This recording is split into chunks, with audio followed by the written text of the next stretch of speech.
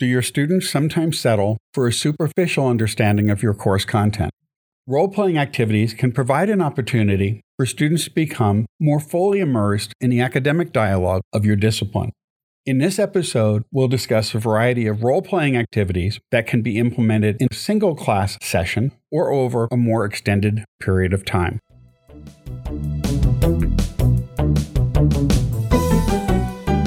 Thanks for joining us for T for Teaching, an informal discussion of innovative and effective practices in teaching and learning. This podcast series is hosted by John Kane, an economist, and Rebecca Mushtare, a graphic designer. Together we run the Center for Excellence in Learning and Teaching at the State University of New York at Oswego.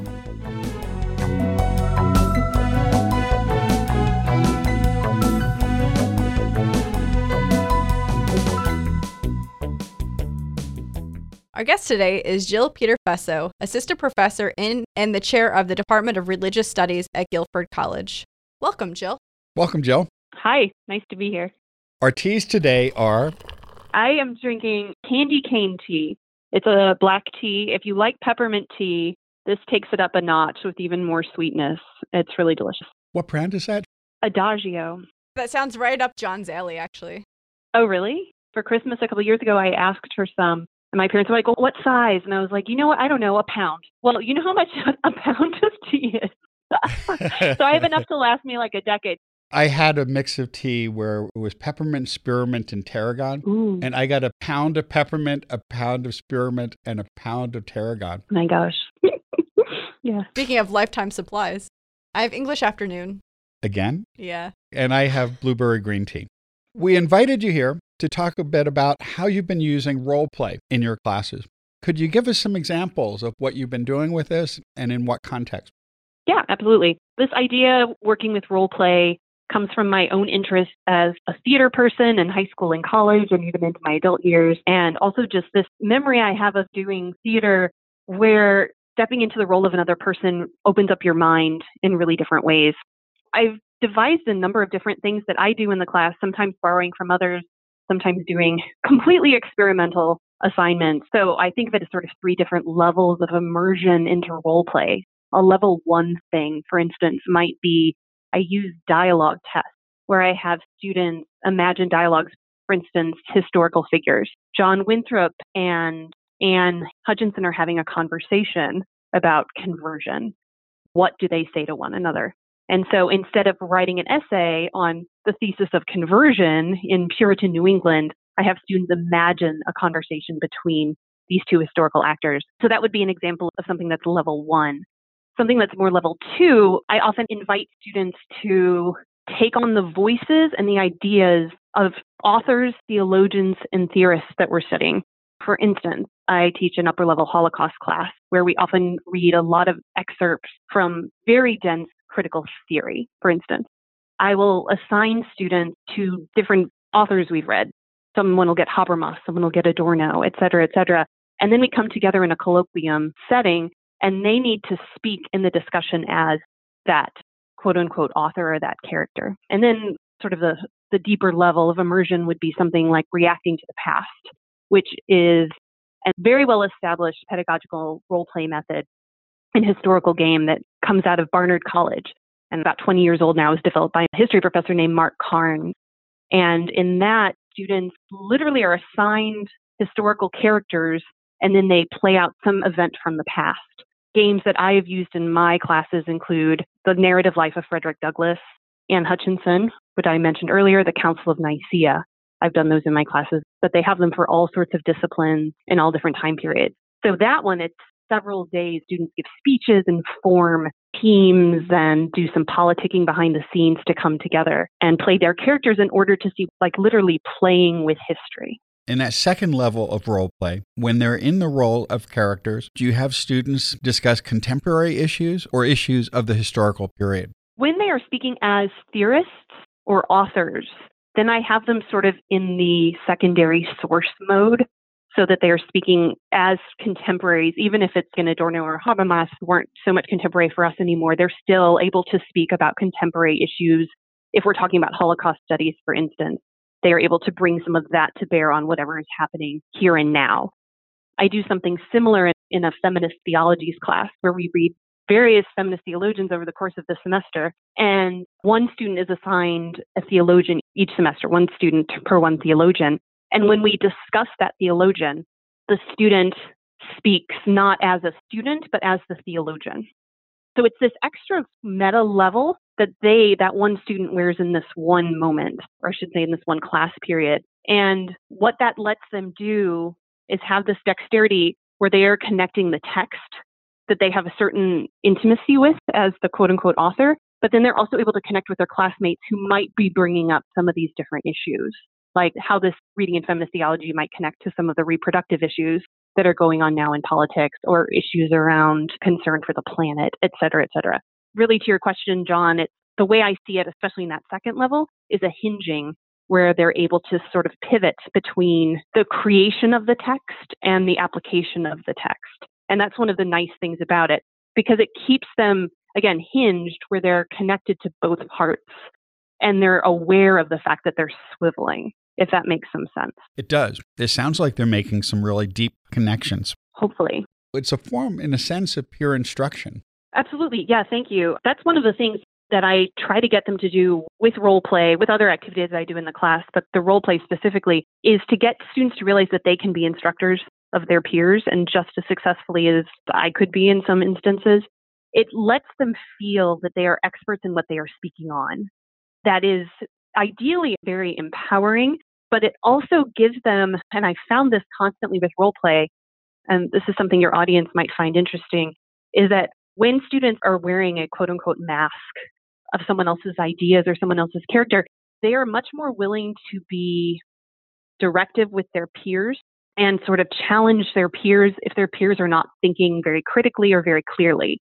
And I've heard this from my students for the theologian activity in feminist theology.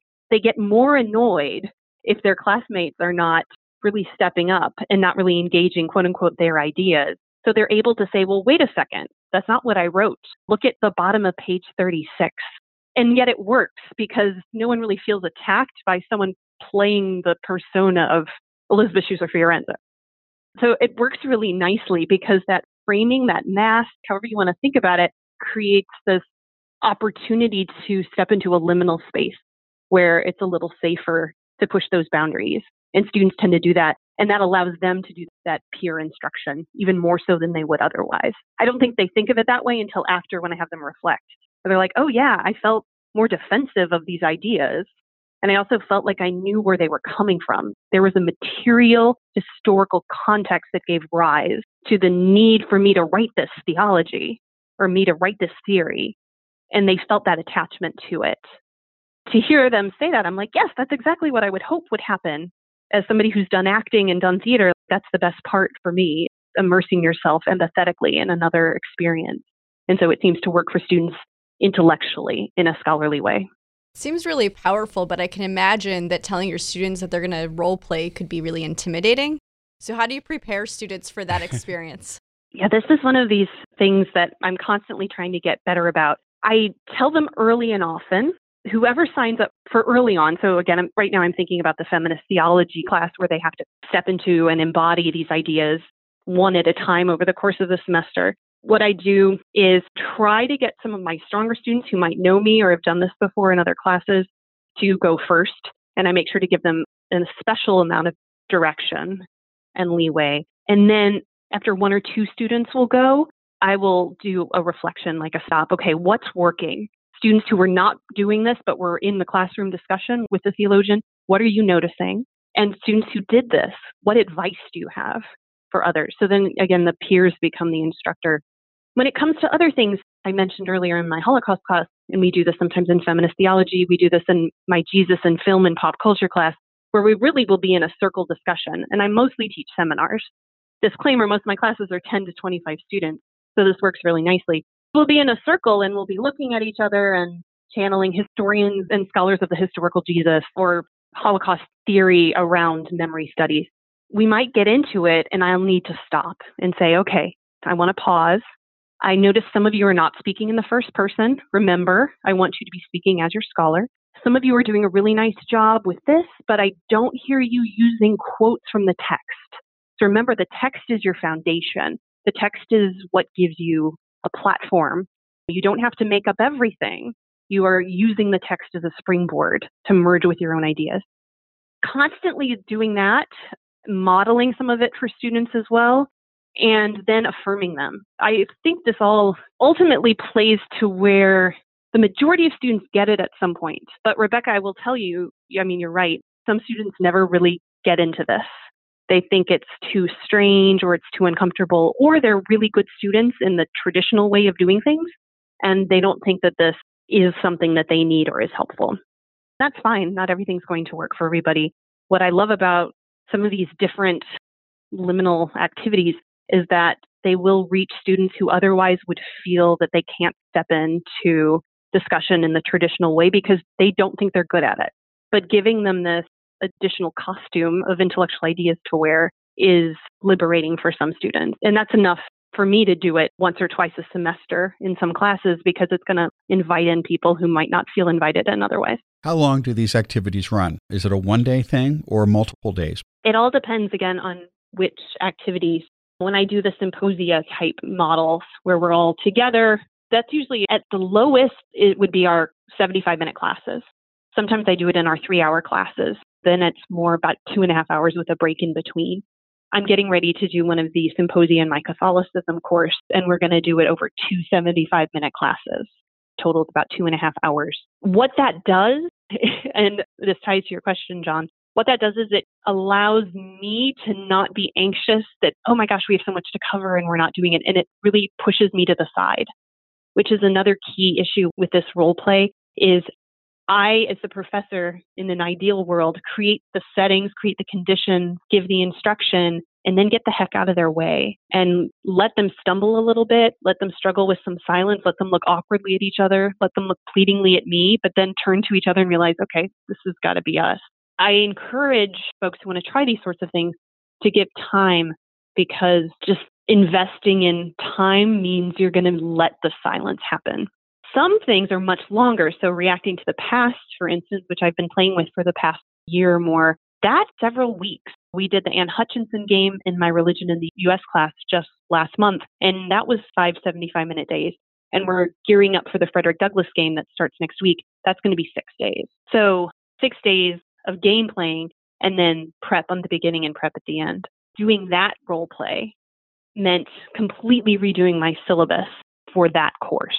There were reasons that made sense given my teaching condition for that class, which I can get into if you're interested. But that was a real total revamping.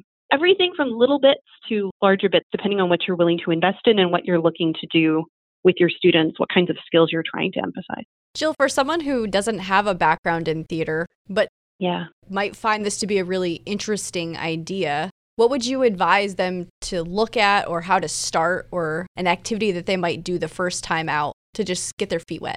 Reacting to the past is a pre-made pedagogy. There are so many games. I would recommend anyone who's listening to this and thinking, that sounds interesting, to go to their website because those folks who run the Reacting Consortium will help you. And there are so many games. I go to Reacting as a theater person who's like, won't it be great if we all just sort of immerse ourselves in these characters in this historical moment and then give speeches as these characters. This is like Jill in high school who did murder mystery weekends with her friends. Like it's getting these characters and then improving dialogue and relationships, and it's just so fun. But that's what gets me stuck on Reacting. A lot of folks who do Reacting are more gamers. They like that there are victory conditions and points for winning, or they're historians who like this different way of doing history. That's just my hook. But that's not everybody's hook. There are plenty of people I've met in the Reacting world who would never have thought of themselves as quote unquote a theater person. So I think that's a safe one. Reacting has games as short as a day, as long as 10 days. It's good because it's pre-made and you can go to conferences where you get to play some of the games. So that's a good place to start.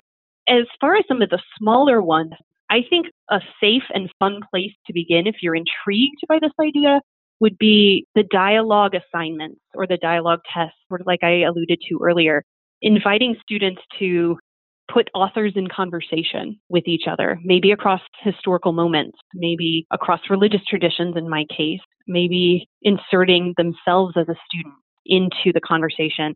And why is this valuable? Well, because when we want academic writing to happen, ideally students are putting different ideas, quote unquote, in conversation with one another, juxtaposing different ideas. And so with these dialogue tests, they were like literally doing that in a dialogue format, as opposed to just writing a traditional paper where they may not be so aware that that's what they're doing.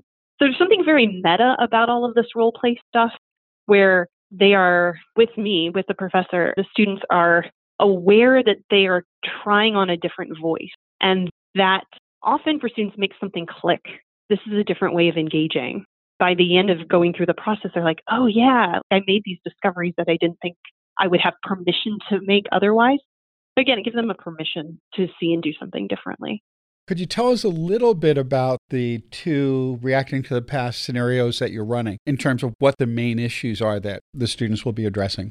The first one is the Anne Hutchinson game, which Anne Hutchinson was a Puritan woman, 1630s, Massachusetts Bay Colony, shows up. John Winthrop is the governor, and they're there to be the city on a hill to show the world this is what a true God-dedicated colony should look like. They're going to turn the eyes of the world to them, and everything's going to flow smoothly. And yet things start happening and people start getting religious ideas that aren't quite in line with the Orthodox. And Anne Hutchinson is one of them. And she's this woman, she's a midwife. She starts having prayer meetings in her own home and come to find out that she's having these visions and hearing these voices coming from the Bible. And she believes God is speaking to her. In so doing, she's shifting the theology of the colony. And people are starting to listen to her. That makes her dangerous. So this whole trial happened in the 1630s in Puritan New England, and she is ultimately kicked out of the colony. The game scenario that we play in Reacting to the Past, again, I did not write this. I borrow it. I adapt it. Much credit to the authors of this game. This game's been running for many years. What happens is it's this counterfactual where we imagine that there's a second trial. She's been banished, but we're going to give her another try. What happens is you have the faction that is against Anne Hutchinson, and then you have the faction that is pro Anne Hutchinson, and then you have these indeterminates. This is a pretty standard format for reacting. You get one side, another side, and these indeterminates. The indeterminates are the ones you need to persuade. Basically, we have about 3 or 4 days of debate among these different groups, trying to figure out what did she do wrong, and do we want to let her back in? And the indeterminates are these immigrants who are arriving from England who want to get in the church. Before they can vote on Anne Hutchinson, they have to get into the church. So they have their own objective of getting in, but once they're in, both sides want these new immigrants to vote with them. It becomes this very fun game. And what happens, this happened in my class just last month, a lot of students find themselves making arguments that they don't agree with. They will step outside of class and say to me, like, I do not agree with what I'm saying. I can't believe I'm arguing that Anne Hutchinson shouldn't be speaking because she's a woman. I believe that women have rights and should be able to have religious ideas and speak to men. It's like, yes, but you're in a different historical context. So you need to be able to separate yourself from that. I love, and I will say to students, I love that you're trying to hold in tension what you think and feel with what you say. And isn't that how we sometimes have to act in the world? They did a really lovely job with that this semester. So that's the Anne Hutchinson game. The one we're launching next week is the Frederick Douglass game, which takes place in 1845. Abolitionism is really coming to its own as a political force. Slave owners are getting even more anxious and holding on to their power. And the country is really in turmoil, specifically around the publication of this new autobiography by a man named Frederick Douglass. In this game, there are even more historical characters. We have students who are about to be assigned the roles of John C. Calhoun and Senator Henry Clay and William Lloyd Garrison and Sojourner Truth and Angelina Grimke. And they're going to go at it around issues of slavery, what the Constitution does and doesn't allow about slavery. Then there will be indeterminates as well, who can see the wisdom in both sides. They may not like slavery, but is it politically advantageous to go against it at this point? This is a controversial game in some contexts, as you can imagine, because there will be students playing slave owners. There will be students playing former slaves. So you have to tread really carefully. That's another thing with role play, depending on your institutional context and who your students are, you do have to be careful as you ask students to step into roles that are not their own identities. But again, that takes a lot of prep up front. I think it can be done. You just have to be delicate with it. So with Frederick Douglass, for instance, I mean, who's going to be John C. Calhoun? He was one of the biggest, baddest, most racist, by our terms, slave owners in the 19th century. Well, I've sold him this way to students. They're going to get input on the characters. And I have an African American male in the class who said, I want to play that part. That's a part that I want. And in fact, when I did this last spring, I had an African American male who wanted that part. I talk to them and I say, are you sure? Why do you want this? And that's awesome. They say, I want to understand where they're coming from because that's the worst thinking I can imagine. And I want to know more about it. So my student who did it last spring came to class in costume every single day as John C. Calhoun.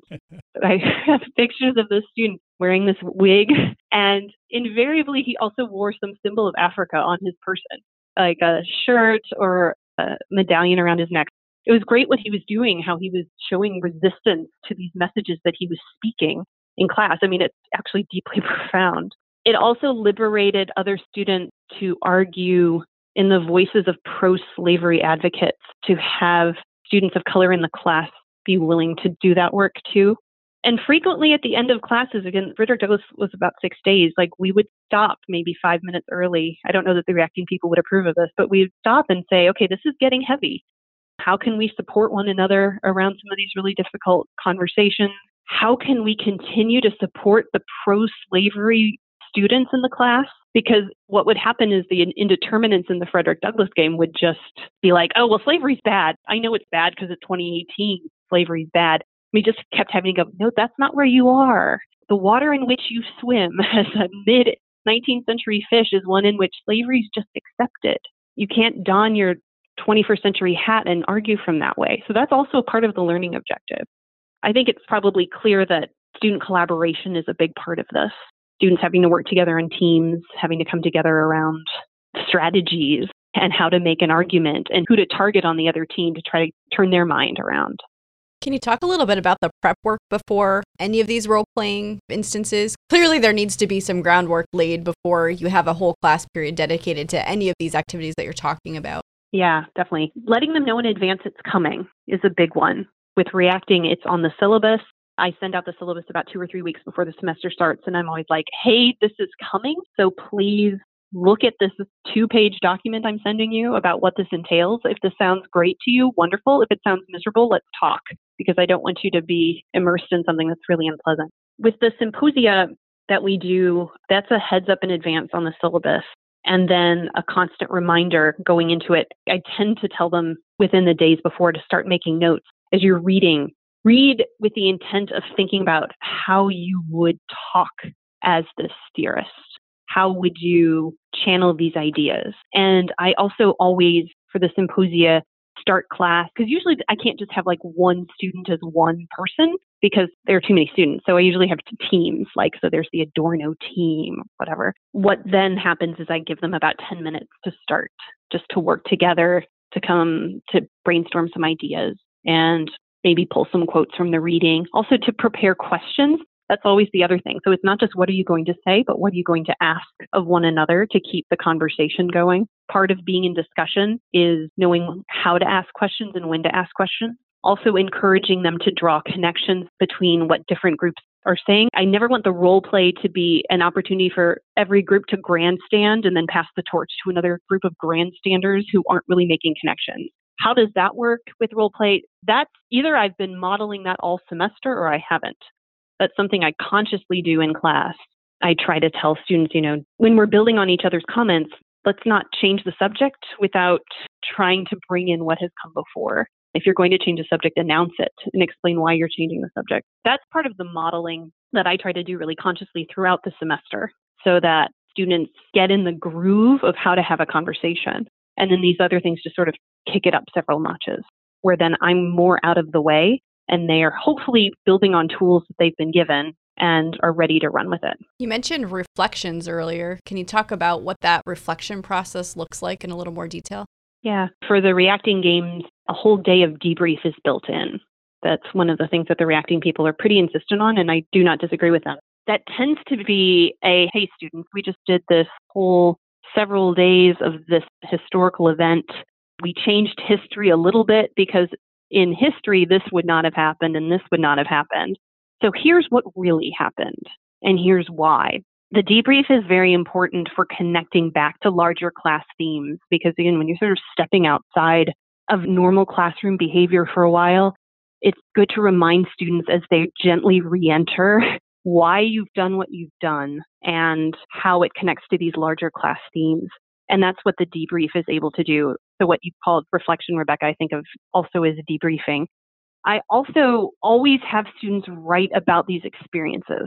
With reacting, they write a couple paragraphs reflection. I give them some very directed questions. After we did Anne Hutchinson, for instance, in my 101 class, I said, what did you do well? And what are you going to do better next time? Because we have Frederick Douglass coming up in a month. And then I share those with the students. Like, okay, your classmates are really proud of how you all did this. And here are the requests that people have for the class going forward. Many of you would like your classmates to prepare better. Many of you would like your classmates to show up on time so you're ready to give your speech. Many of you would like your classmates to put more effort into writing your speeches and then delivering them with more confidence and poise. In this way, I don't become that naggy teacher saying, okay, remember we watched videos on public speaking before you delivered your speeches, but you were still not standing with much confidence and you were still reading from your paper. Then it becomes the students doing it. Again, this goes back to John's point before about peer instruction. This is also peer critique. And students don't want to look foolish in front of their peers. So that sort of ups the ante there. With, for instance, the theologian assignment, and even the dialogue tests, I always either give a journal assignment or even at the end of a dialogue test on a test, say, okay, in 3 or 4 sentences, what did you learn writing this as a dialogue that's different from writing it as an essay? Or you've just performed the role in class of Mary Daly in feminist theology. What did you learn from being Mary Daly that's different from you as Caitlin talking about Mary Daly? So I think reflection is always such an important part of putting the lid on the assignment, really making it a full, complete thing so that it's not that weird thing we did once in class, but something that, like giving them the opportunity to make their own connections. That's why creating conditions for them to make discoveries for themselves. And the reflection is sort of the last chance to do that. And I don't squander that opportunity. So I think asking those questions and giving them space to reflect is really key. There's a lot of research that certainly supports that. Sounds like a great collection of activities. You mentioned some concerns that students have, but in general, how have students responded to these activities? Yeah, a range of things. Some students, I will admit, seem confused. I'm thinking about the last time I did the Be the Theologian activity. I would say like the first month of class, students were like, what are we doing? Why are we doing this? And I was trying to be patient. And then I was like, what have I not been clear about? And at some point it clicked. And this seems to happen with role play. At some point it clicks. And it usually comes with 1 or 2 students being like, oh, like a light bulb goes off. And they get it. And then everyone starts to get it. So I will say for anybody who's thinking about these things or any creative pedagogy, really, from my experience, do it more than once. Because the first time might not work, but that doesn't mean that the pedagogy is not right. It might just mean that students are going to need a little more time. Some students really thrive in it. They feel, I talked about this earlier, they feel free to do college in a way that they haven't felt free before. And that's really awesome to see because some of these are students who don't speak. With reacting, for instance, sometimes I've been in class with these students for a month or 2 months. And suddenly we do this different thing and they just come to life. And it's really exciting. You get to see a different part of their personality. What is also exciting is how they then carry some of what they learned and some of the collaborative work that they did into future things. Like, oh, we really worked together on this one game that we did. Like maybe we can do our group project together at the end. They respond really interestingly in that way. What I love is when I see then in their written work going forward, how they make allusions to the role play, even if it's indirect. They start using some of the language and some of the teaching tools and some of the terms. It's like they actually got it. So it's a real range. I've had some of my very best students not love it. But yeah, I think those are the students who you pull aside and you talk to them about why, because you can usually show them why you're doing this pedagogy and why you're doing something so different. And they tend to have some really interesting ideas too, ultimately. And then they can sometimes help you reframe things. One of the things with this role play stuff that I've been working on the past few years is I try to be creative, but also humble. I'm not afraid. I try to not be afraid when students have critiques and suggestions, because often they have some of the best ideas. They're the ones who are doing it. And so I invite them to do it. I think that goes to the reflection part that Rebecca had asked about earlier. Sometimes reflection means how would we do this differently? How can we do this better? And sometimes it's not just about students and their peers, but also about me and the way the assignment is written. How have your colleagues responded to what you've been doing? Oh, good question. I'm fortunate because this year at Guilford, we have a Center for Principled Problem Solving, and they have faculty fellowships for a year. And I was lucky to get one for the 2018-2019 school year focused on this performance and pedagogy stuff, and specifically around trying to bring some of these ideas to my faculty colleagues. I should say again, I'm never an evangelist for these kinds of ideas because I think everybody should do them at all. I'm really an evangelist for teachers doing things that they think are cool and might work for their students. And so I'm not trying to force anything on anybody, but I am trying to help some of my colleagues, just as they're helping me, to come up with new and creative ways to engage students and engage material and make what we do exciting to us. We're going through a pretty significant curriculum and schedule revision at Guilford that's going to kick off next fall. So we've got a lot of faculty who are rethinking their courses and course designs and activities, and there's not a small amount of anxiety about this change. So one of the things I'm saying is, hey, this is a good opportunity to do some things that are more experimental and even experiential. One of the things I did was, with the help of faculty development, brought in the Reacting to the Past Consortium board member who came and did a workshop for faculty development in September. And it was awesome. He was really engaging, gave us a lot to think about, and hopefully he'll be back in January to do a small Reacting game. Reacting has some micro games that last an hour and a half. I believe some Guilford faculty are going to go to a regional Reacting workshop in March. So I'm trying to just invite people in. Nobody's being forced to do anything. I don't have that kind of power, nor do I want it. I'm just trying to give people some ideas that have worked for me that I think are fun and that students seem to respond to. And it helps our students. So Guilford student population, we have traditional age students. We have very diverse, like ethnically, racially, in terms of class. We have a lot of diversity. We also have an adult population. And then we have some high school students that take college students at Guilford, in one of the best high schools in the state of North Carolina. So we have so much diversity. So how can we reach everybody? How can we invite everybody to the conversation? And this is one way that's gotten people to sort of break down their walls. I think my colleagues some of them are suspicious, and they should be. Nobody should listen to this and be like, oh, this is brilliant, it's perfect. Like, no, it's not perfect. Reacting to the Past is well established. It's not perfect. Some of my ideas aren't perfect, but it's a starting point, and we can keep honing and keep working together to fix some of these ideas, and that's certainly what I'm doing. A lot of this work started with a fellowship I had a couple summers ago with the Wabash Center for Teaching and Learning in Religion and Theology. I got to spend the summer researching performance and pedagogy, and that's where I started to develop a lot of these ideas.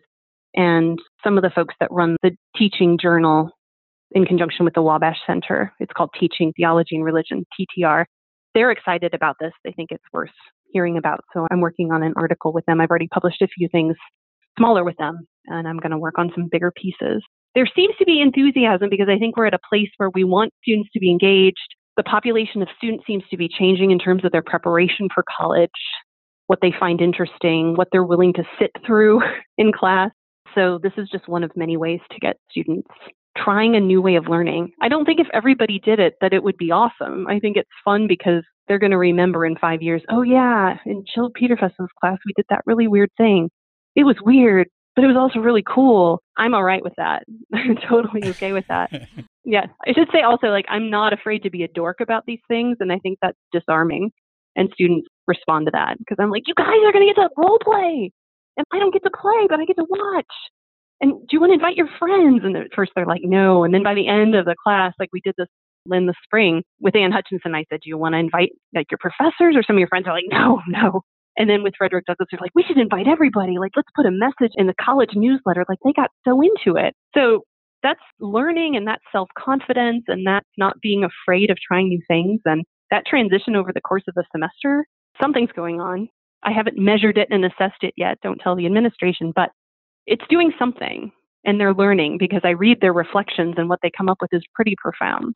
Sounds pretty incredible. It does. I know in my own class, I went from having students write papers to have them do a poster session. And I asked if they wanted to invite other people, and they were thrilled to have people from the department come in, and the dean came over and visited them. And they were so much more excited and engaged about it. Small changes can make a big difference. Yeah, I think that's my thing. Whether you're doing my level 1 immersion, level 2, level 3, those are just my categories. Those small changes can mean a lot because even a little bit of reframing gets students' brains working differently and gets their hearts engaged in different ways. So I totally agree with you, John. I'm just sitting here contemplating how I can add role-playing into my Three Little Pigs exercise. Aren't you already doing it? A little bit, but I'm thinking about how maybe the students can do it more. I usually have someone come in and be the client and role-play the client role in my design class, but the students are still acting as designers, as humans, but maybe they need to be characters in the Three Little Pigs or something for my assignment. Actually, I was thinking of that. Our second most popular episode has a title, The Three Little Pigs. And I can imagine all these parents playing it for their kids and finding out that it was really an exercise for a design class. Yeah. Much of what you're describing in terms of being in this third-party role is exactly the same type of thing, where students are able to see things much more clearly and are able to address issues that they'd be really cautious to approach if they were doing it in their own persona. Mm-hmm. And I can see that connection and the benefits of that. Somehow it's just okay to embody that other that they don't feel connected to and explore and develop empathy and those sorts of things, which is pretty powerful. But I think the actual acting it out or writing the dialogues would really strengthen some of the things that I was already doing. For sure. How did you prepare to introduce this activity? When I had my summer fellowship about performance and pedagogy, I spent a lot of time doing research, trying to see who's doing this and where. And I was frustrated by the lack of what I could find in humanities classes or in sort of your more traditional classes. You get a lot of great activities coming out of theater classes or some more of the arts classes.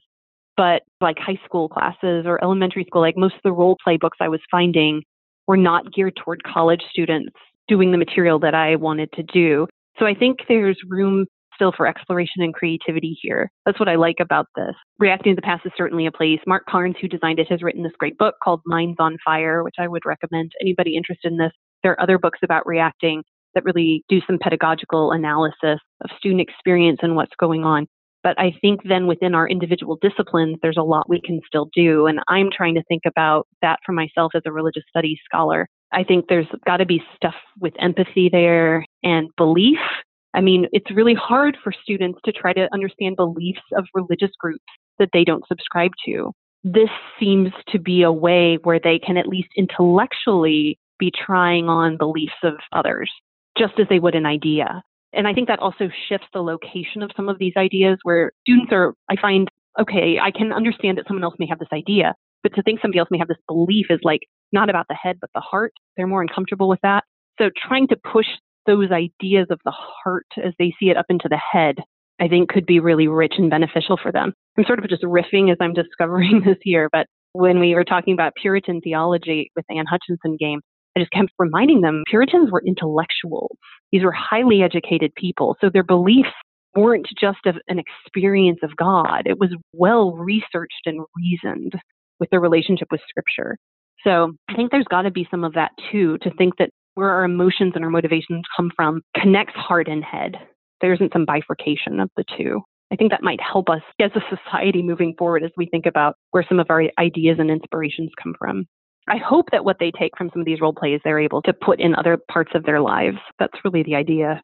Because it's more authentic than a classroom environment. This kind of, here I have some ideas and now I'm going to improv conversation and ask questions and try not to step on toes. That's life. Sounds like a lot of interesting research can come out of what you just said. Sounds like you've got lots of plans. That's what I'm thinking through right now, because that's hopefully the next paper for the TTR journal. We always close with a question. What are you going to do next? So I'm currently designing a new class. I alluded earlier to the new schedule that we're doing. So we're going to have 3-week classes, some 3-week classes, some 12. And one of my 3-week classes is going to be a new class called Religion, Voice, and Performance, where I'm going to use 1 or 2 reacting games. We'll see in the service of helping students think through some of the things I was just talking about with empathy, compassion, belief, reason, rationality, and really discovering voice, whether it's claiming your own voice while speaking for another through reacting and role play, or whether it's trying to figure out who you are. I think that's another beautiful thing about theater and acting is it invites you to figure out who you are while you are dancing around in somebody else's shoes. That's one of the things I'm working on now, which hopefully I'll get to teach next year, working on this article for teaching theology and religion. And I'm getting ready to keep working on these assignments that I've designed from the past and keep making them better. There's always room to improve them. So those are my 3 things right now. And helping my faculty colleagues as they may or may not want to try some of this stuff. So 4 goals. It's really exciting work. I'm glad that you were able to share it with us today. Yes, thank you. Thank you. Thank you for inviting me.